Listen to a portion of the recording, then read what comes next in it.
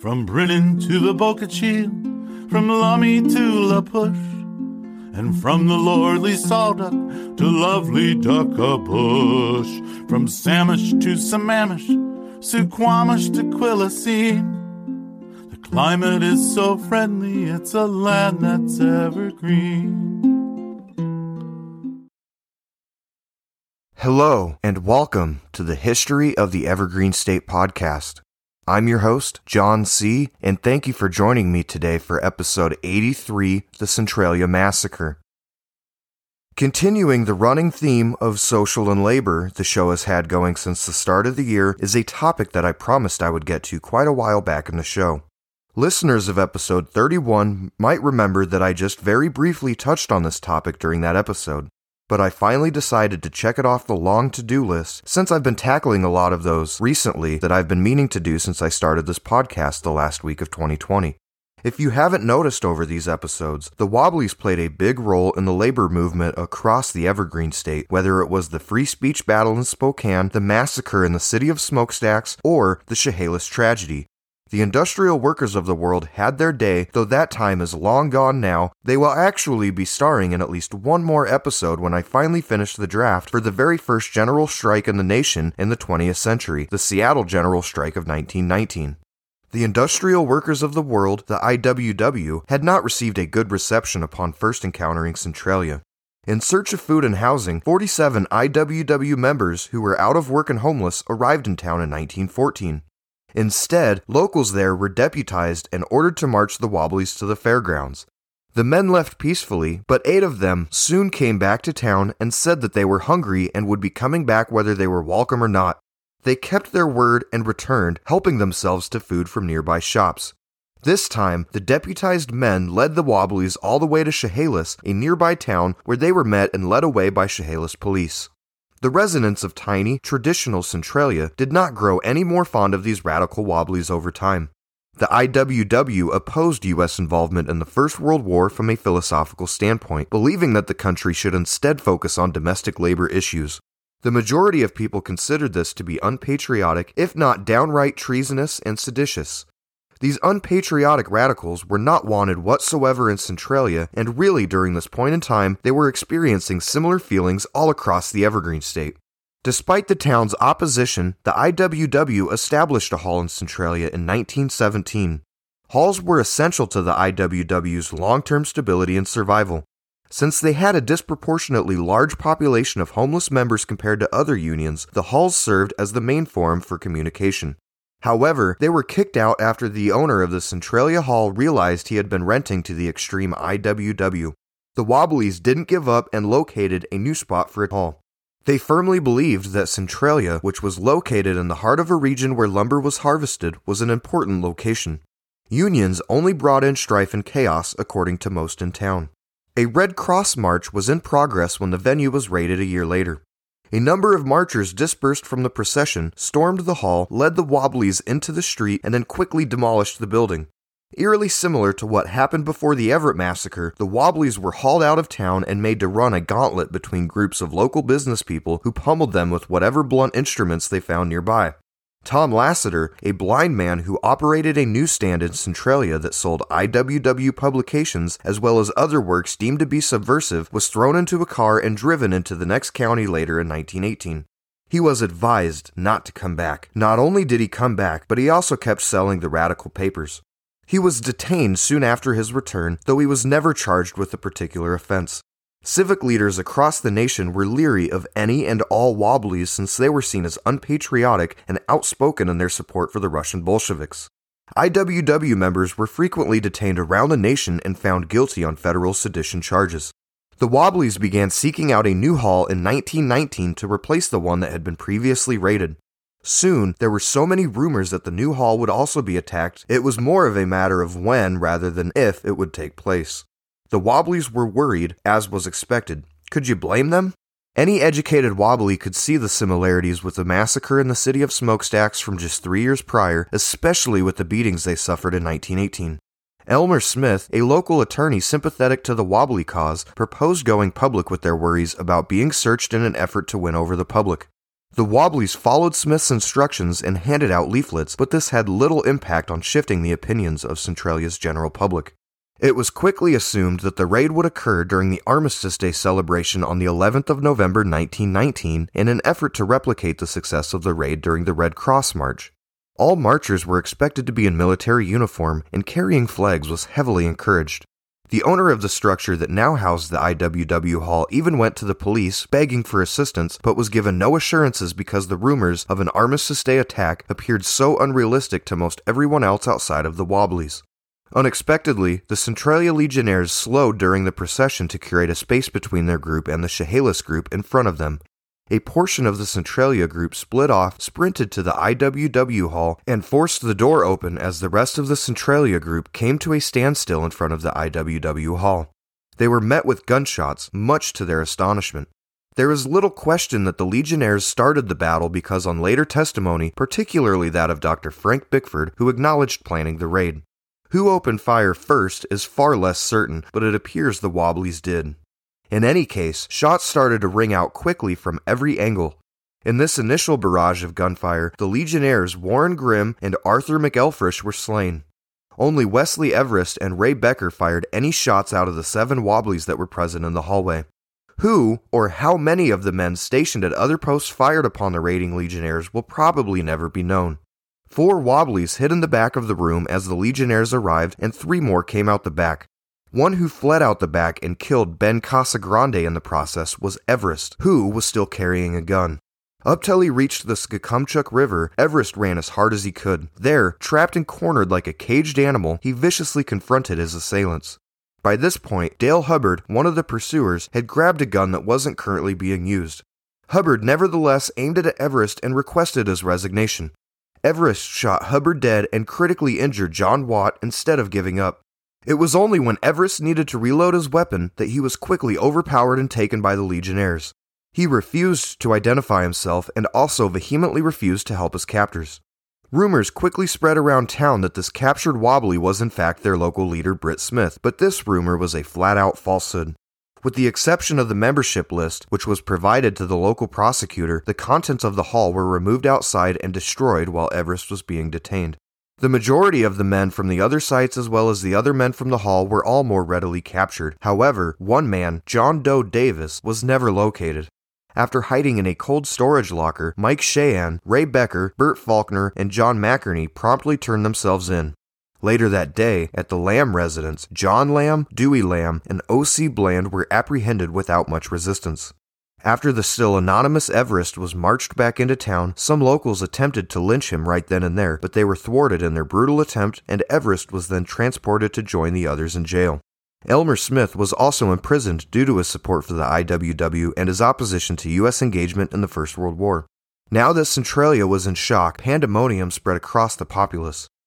Besides numerous injured, 4 men had been killed. The city's lights all went out that evening when someone flipped a switch at the power plant. At the same time, someone broke into the jail, snagged the cell keys, and took Wesley Everest away against his will. He was taken to a bridge over the Chehalis River, tortured, lynched, and then shot repeatedly. Everest killed 2 Legionnaires without a shadow of a doubt, although he remained unidentified at the time of the lynching. The prevailing consensus is that the rumor that he was Britt Smith, the Wobbly leader, led directly to his lynching. Smith was, however, securely imprisoned in the town's jail. Everest's body was brought back to the jail where the remaining inmates were given the assignment of curating a coffin and burying him because neither city undertaker would take the job. Herman Allen, the city prosecutor, promised to bring charges for the lynching if he were given the necessary proof, but no such evidence would ever be gathered, and nobody would ever be charged for committing one of the last lynchings in the Evergreen State. Anyone with even flimsy IWW links or leanings was imprisoned during the height of the frenzy. 2 vigilante groups in search of Wobblies came together at an unoccupied cabin, each group unknowing of the other. John Haney was slain in the shootout between the 2 vigilante groups that thought each other were Wobblies. Lauren Roberts, a 16-year-old wanted man, gave himself up on the 13th of November, 1919, at his mother's urging. On the 19th, Bert Bland would be apprehended as well. In Centralia, things improved a little when Bland was apprehended, but statewide and nationally, the panic had just begun. The public believed that the radical Wobblies had fired into a calm, patriotic march since it was not widely known that the hall had been searched before the shots were discharged. Wobblies were apprehended in logging sites all around the Evergreen State. The U.S. Attorney suggested filing federal charges against every alleged IWW member across the country. Soon after this event, with the memory still fresh of the Everett Massacre, a law was passed in the Evergreen State making IWW membership illegal. Many believed that the Centralia tragedy, also known as the Armistice Day riot, was a deliberate element of a much broader plot by the Wobblies across the nation. Ralph Pierce came down from Seattle to represent the IWW members who were being tried since no lawyer in Lewis County was willing. Pierce was a friend of George Vanderveer, the IWW member who had so skillfully defended the Wobblies following the massacre in the city of Smokestacks. A large number of Pierce's clients had already provided statements by the time that he had arrived down in Centralia. Tom Morgan and Lauren Roberts had engaged in quite a lot of conversation, so much so, in fact, that the allegations against Morgan would ultimately be dropped. Since John Doe Davis, the suspected killer of McElfresh, had vanished and Everest, the known killer of Casa Grande and Hubbard, had been lynched, the only murder case left to be tried was Warren Grimm's. Eugene Barnett was one of the guys stationed in a different building watching the IWW hall, and it was he that the prosecutors chose to charge with the murder of Grimm. The remaining defendants would each face charges of conspiracy to commit murder. At this moment, Pierce handed this case over to the very experienced hands of George Vanderveer. Since it was immediately determined that a fair trial could not be obtained in Centralia, it was moved to Montesano. Even though Vanderveer didn't think a fair trial could take place there either, Judge John M. Wilson rejected his request to shift it to Olympia. Vanderveer's request that the men be tried separately rather than jointly, as well as his appeal of these rulings, were also both rejected. The judge also prohibited Vanderveer from talking about any of the Wobblies' earlier experiences in Centralia, which most definitely could have swayed the jury. The trial, which took place in 1920, was quite a significant occasion for Montesano. For the occasion, 34 Legionnaires served as substitutes. Legionnaires who attended the trial were also paid and given lodging. These paid attendees appeared to be extremely official because the U.S. Congress even passed legislation enabling former service members to wear their uniforms. In response to what appeared to be attempts to intimidate or sway the jury, the American Federation of Labor, a far more conservative labor organization than the IWW, dispatched a 6-person jury of their own to the trial. A battalion from the U.S. Army showed up during the middle of the trial at the request of the prosecutor, purportedly as a cautionary step, but most likely to intimidate the jurors even more. In a more encouraging development for the Wobbly supporters, the judge abruptly dropped the charges against one defendant, 21-year-old Bert Faulkner, midway through the trial. This decision may have been made because Faulkner's mother regularly attended the trial. 10 men were now being tried for murder. The trial came to a close after 6 weeks of testifying, and the jury then began its deliberations. In their initial decision, the jury convicted the others guilty of third-degree murder while clearing Elmer Smith and Mike Shahan and finding Lauren Roberts criminally insane. The judge overturned this decision and remanded the jury for additional consideration, stating that there is no such thing as third-degree murder. A final, agreeable decision was made 2 days after the initial debates began. In reality, Roberts was found guilty but insane, Smith and Shahan were cleared, and the other 7 were found guilty of second-degree murder. Interestingly, a petition asking for leniency for the Wobblies who were convicted was signed by all 12 jurors. Judge Wilson disregarded this plea and gave the 8 men penalties ranging from 25 to 40 years, which is much longer than the typical second-degree murder penalty of just a decade behind bars. The judgment and the punishments were generally disfavored. Both the IWW and Legionnaire supporters viewed it as being far too harsh and too weak, respectively. In order to prosecute the men for the murder of McElfresh, Prosecutor Allen rearrested each of them. Vanderveer pleaded for a new trial, but it was denied. Vanderveer further appealed the matter to the Washington State Supreme Court, where both his appeals and requests for a rehearing were likewise denied. There were no further choices left for Vanderveer. The further McElfresh murder charges were dropped, and the 8 men were condemned to prison or, in Roberts' case, a ward for the criminally insane. In a related matter, the AFL jury decided to exonerate all 10 men to absolutely nobody's surprise. The lawyer who was exonerated, Elmer Smith, remained persistent. He started speaking out in favor of the imprisoned men and founded the Centralia Publicity Committee to help his case. 4 of the jurors signed statements in 1922 retracting their own guilty verdicts after Smith persuaded them to do so. These jurors said that they had only consented to convict the men in order to prevent a hung jury and out of concern for the consequences of voting for acquittal. Smith gathered numerous such affidavits from jurors in only a couple of months. Unfortunately for Smith, nobody really believed that the jurors had not been coerced into signing these papers. By 1924, further affidavits from witnesses to the massacre had also started to be given to Smith. Many said that they had been reluctant to be honest at the time. Based on these testimonials, Smith petitioned Governor Louis Hart to release the inmates. However, Hart argued that the trial had been fair and the 8 continued to remain in prison. The principal impact of these affidavits was that Smith would be expelled from the Washington State Bar. A growing number of people, though by no means a majority, began to recognize that the men who had been convicted had been treated unfairly as time went on and as tempers and memories began to fade. Even one of the prosecutors, W. H. Abel, came to openly agree that the Wobblies had already received enough punishment. A legionnaire named Edward Call relocated to Centralia in 1928. He overheard people discussing the occurrence in whispers and was intrigued, so he looked it up. Call, who had come to believe that the men had been wrongfully convicted, frequently joined Elmer Smith in defending them. Roland Hartley was chosen to lead the Evergreen State as its 10th governor in 1925. Like his predecessor, Hartley opposed the inmates' release, but he was also becoming well aware that Washingtonians were no longer as adamantly opposed to their release as they had once been. After relocating to Minnesota, Roland Hartley spent the winters in the logging business and the summers working on bonanza farms in the Dakota Territory. Later, he relocated to Minneapolis and got a job with the Clow Brothers Lumber Company as an accountant. His ties to the Clow brothers were solidified when he wed Nina M. Clow, the daughter of David Clow, in 1888. Edward, David, and Mary were the 3 children born from the marriage. If you listen to episode 76, then you should be pretty familiar with the Clow name. At Clow Brothers, Hartley advanced to the positions of manager and vice president. When his father-in-law was chosen as Minnesota's governor in 1895, Hartley started working as his private secretary. He also supported the Minnesota National Guard's staff during the Spanish-American War of 1898, earning the honorific rank of colonel in the process. David Clow would relocate to Everett in 1900 to start a new sawmill there. Hartley, in turn, managed development of the new Cass Lake, Minnesota town site for his older brother. In 1902, Hartley decided to relocate to Everett in order to work with his father-in-law. He eventually took on management or ownership positions at the Hartley and Lovejoy Logging Company, the Clark Nickerson Lumber Company, the Everett Logging Company, the Clow-Hartley Mill, and the Everett City Tugboat Company. While he was expanding his business empire, Hartley had gotten involved with the GOP. He was chosen as Everett's mayor, and he held that office from 1910 until 1912, playing his role in worsening labor relations that helped to build up to the Everett Massacre. 2 years later, in 1914, Roland Hartley was elected to the Washington State House of Representatives, where he served a single term from 1915 to 1917.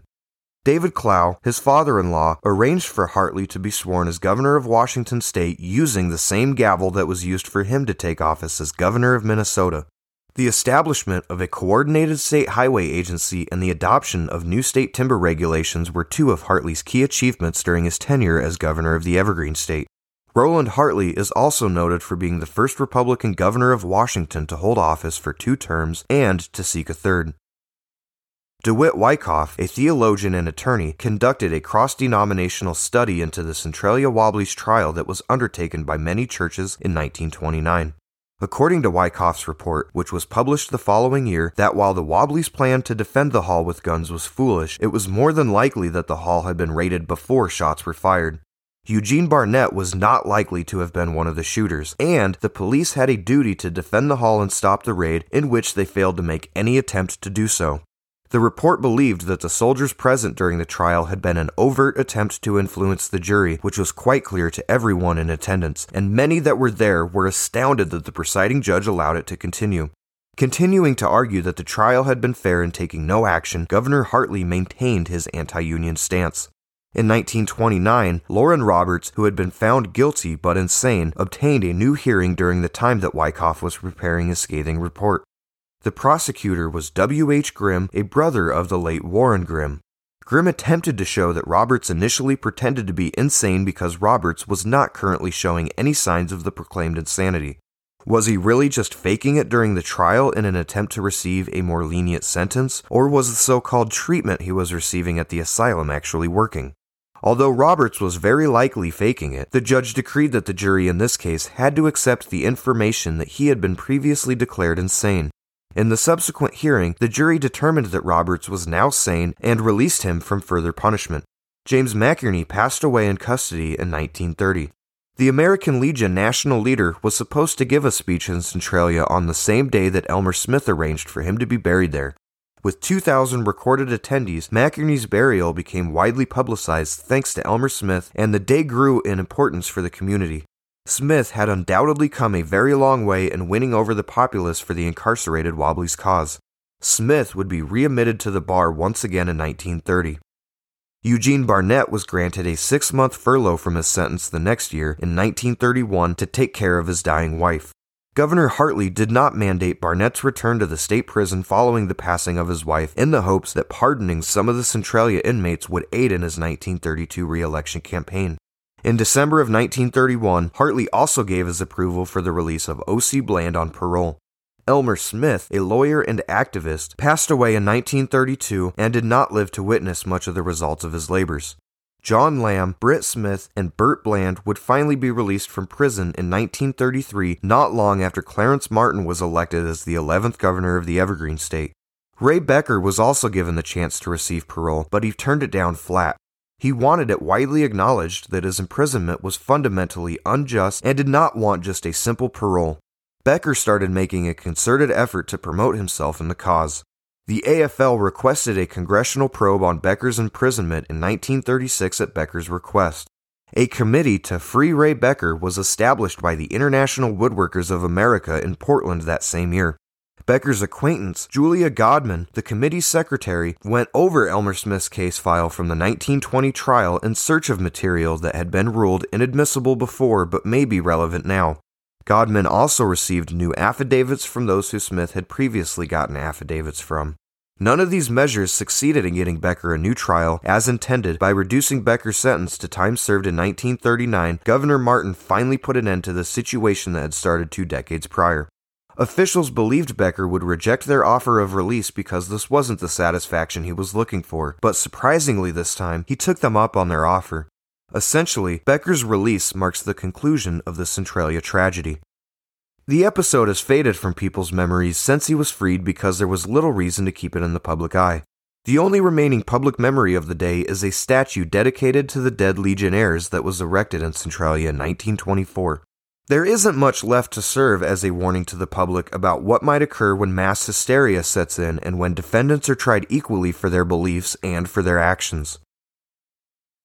If you're enjoying the show, please leave a 5-star review and don't forget to subscribe so that you never miss a new episode. Doing so really helps the show to grow and to expand to a new audience, so any help that you can give in that regard will be greatly appreciated. Sources for this episode include The Centralia Tragedy, Elmer Smith and the Wobblies by Tom Copeland, the Lewis County Historical Society, the University of Washington Archives, the Washington Post, HistoryLink.org, the Chronicle, the Seattle Times, Crosscut.com, the Tacoma Public Library, and the Oregon State University Libraries. Thank you for listening to Episode 83, The Centralia Massacre. Episode 84 will be released next week. A special thanks goes out to Al Hirsch for providing the music for the podcast. If you have any questions about the show, please contact historyoftheevergreenstatepod@gmail.com. Thank you for listening to another episode of the History of the Evergreen State podcast. And until next time, I'm your host, John C. There's peace on the Skokomish, on the Queets, and on the Hoe. There's calm on the Nisqually, born of ageless ice and snow. A land that nature loves so much, she stays the whole year round. I trade a royal palace for a shack on Puget Sound. There's Chimicum and Stillicum, where spouts the gooey duck, the singing Stillaguamish and the swirling Skookumchuck, and Moclips and Copalis, where the razor clams abound. A little bit of heaven is a shack on Puget Sound. A little bit of heaven is a shack on Puget Sound.